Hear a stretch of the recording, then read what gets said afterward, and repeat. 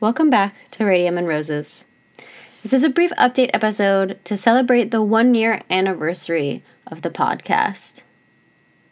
To begin, I'll highlight that in 1 year, across 8 episodes and 1 interlude, we've surpassed 1,400 downloads from 29 different countries. The majority of our listeners, however, are right at home in Baltimore, Maryland, where this story all begins. Despite all of these achievements, producing this project has been difficult for me. I've funded my research and hosting of this podcast out of pocket and have not made a single dime off of it. I've relied entirely on the goodwill and knowledge and expertise of my friends and loved ones in order to make it work. Thus, making time for working on Radium and Roses in the grand scheme of being a PhD student paying for their coursework with their labor has been difficult. And speaking of difficulties, that's how many things in my life have been going since I last made an update. My PhD coursework has been grueling in a way that has not benefited the research I need to do for this project. The extent to which the process of getting a PhD is mired by inequities sets the stage for abuses of power, oftentimes the most damaging abuses being pure negligence, oversight, and the normalization of such behaviors. This culture that I'm experiencing firsthand as a graduate student in 2021 is probably not unlike the culture that existed at a budding medical research university in the early 20th century like Johns Hopkins.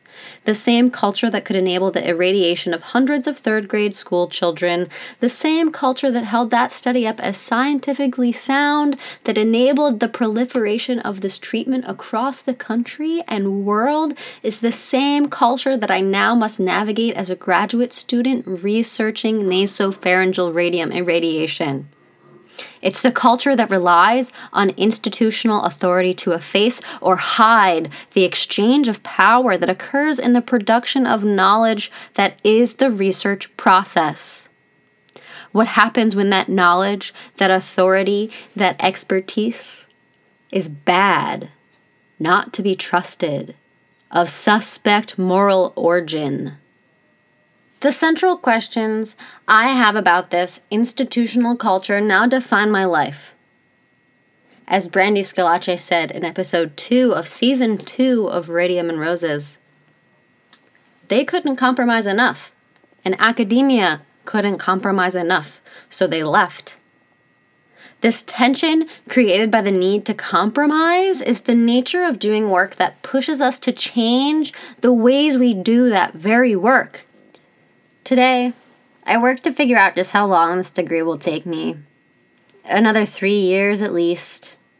But 1.5 of that will be spent researching and working on my dissertation. I will finally be empowered to collect the data I've been longing to collect since beginning this project. This data will come from multiple methods of collection, including historical content analysis, in-depth interviewing, and surveying. However, it is my hope to design this research to be more participatory. That is, I intend to involve the research subjects, those impacted by nasopharyngeal radium irradiation, in the research process. What this may look like is involving participants as co-researchers in the processes of interview and survey protocol design. This way, the actual people I am quote-unquote researching can tell me what I don't know that I don't know. Does that make sense? Participatory research is not easy, neat, or straightforward. It contradicts the trope of the sole researcher championing a discovery.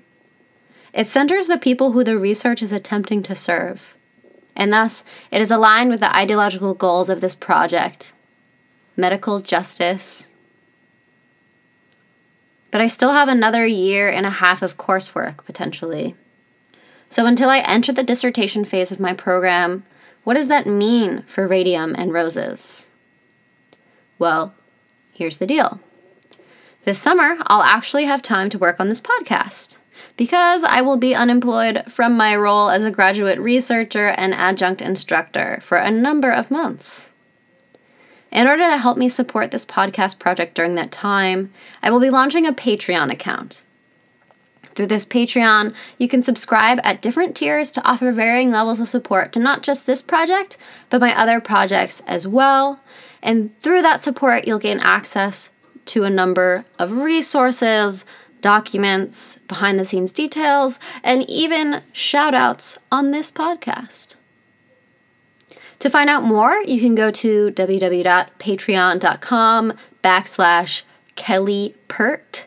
That's KELLYPURT.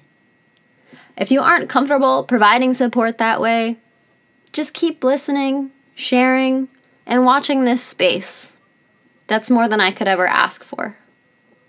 But I promise you this, I am just getting started.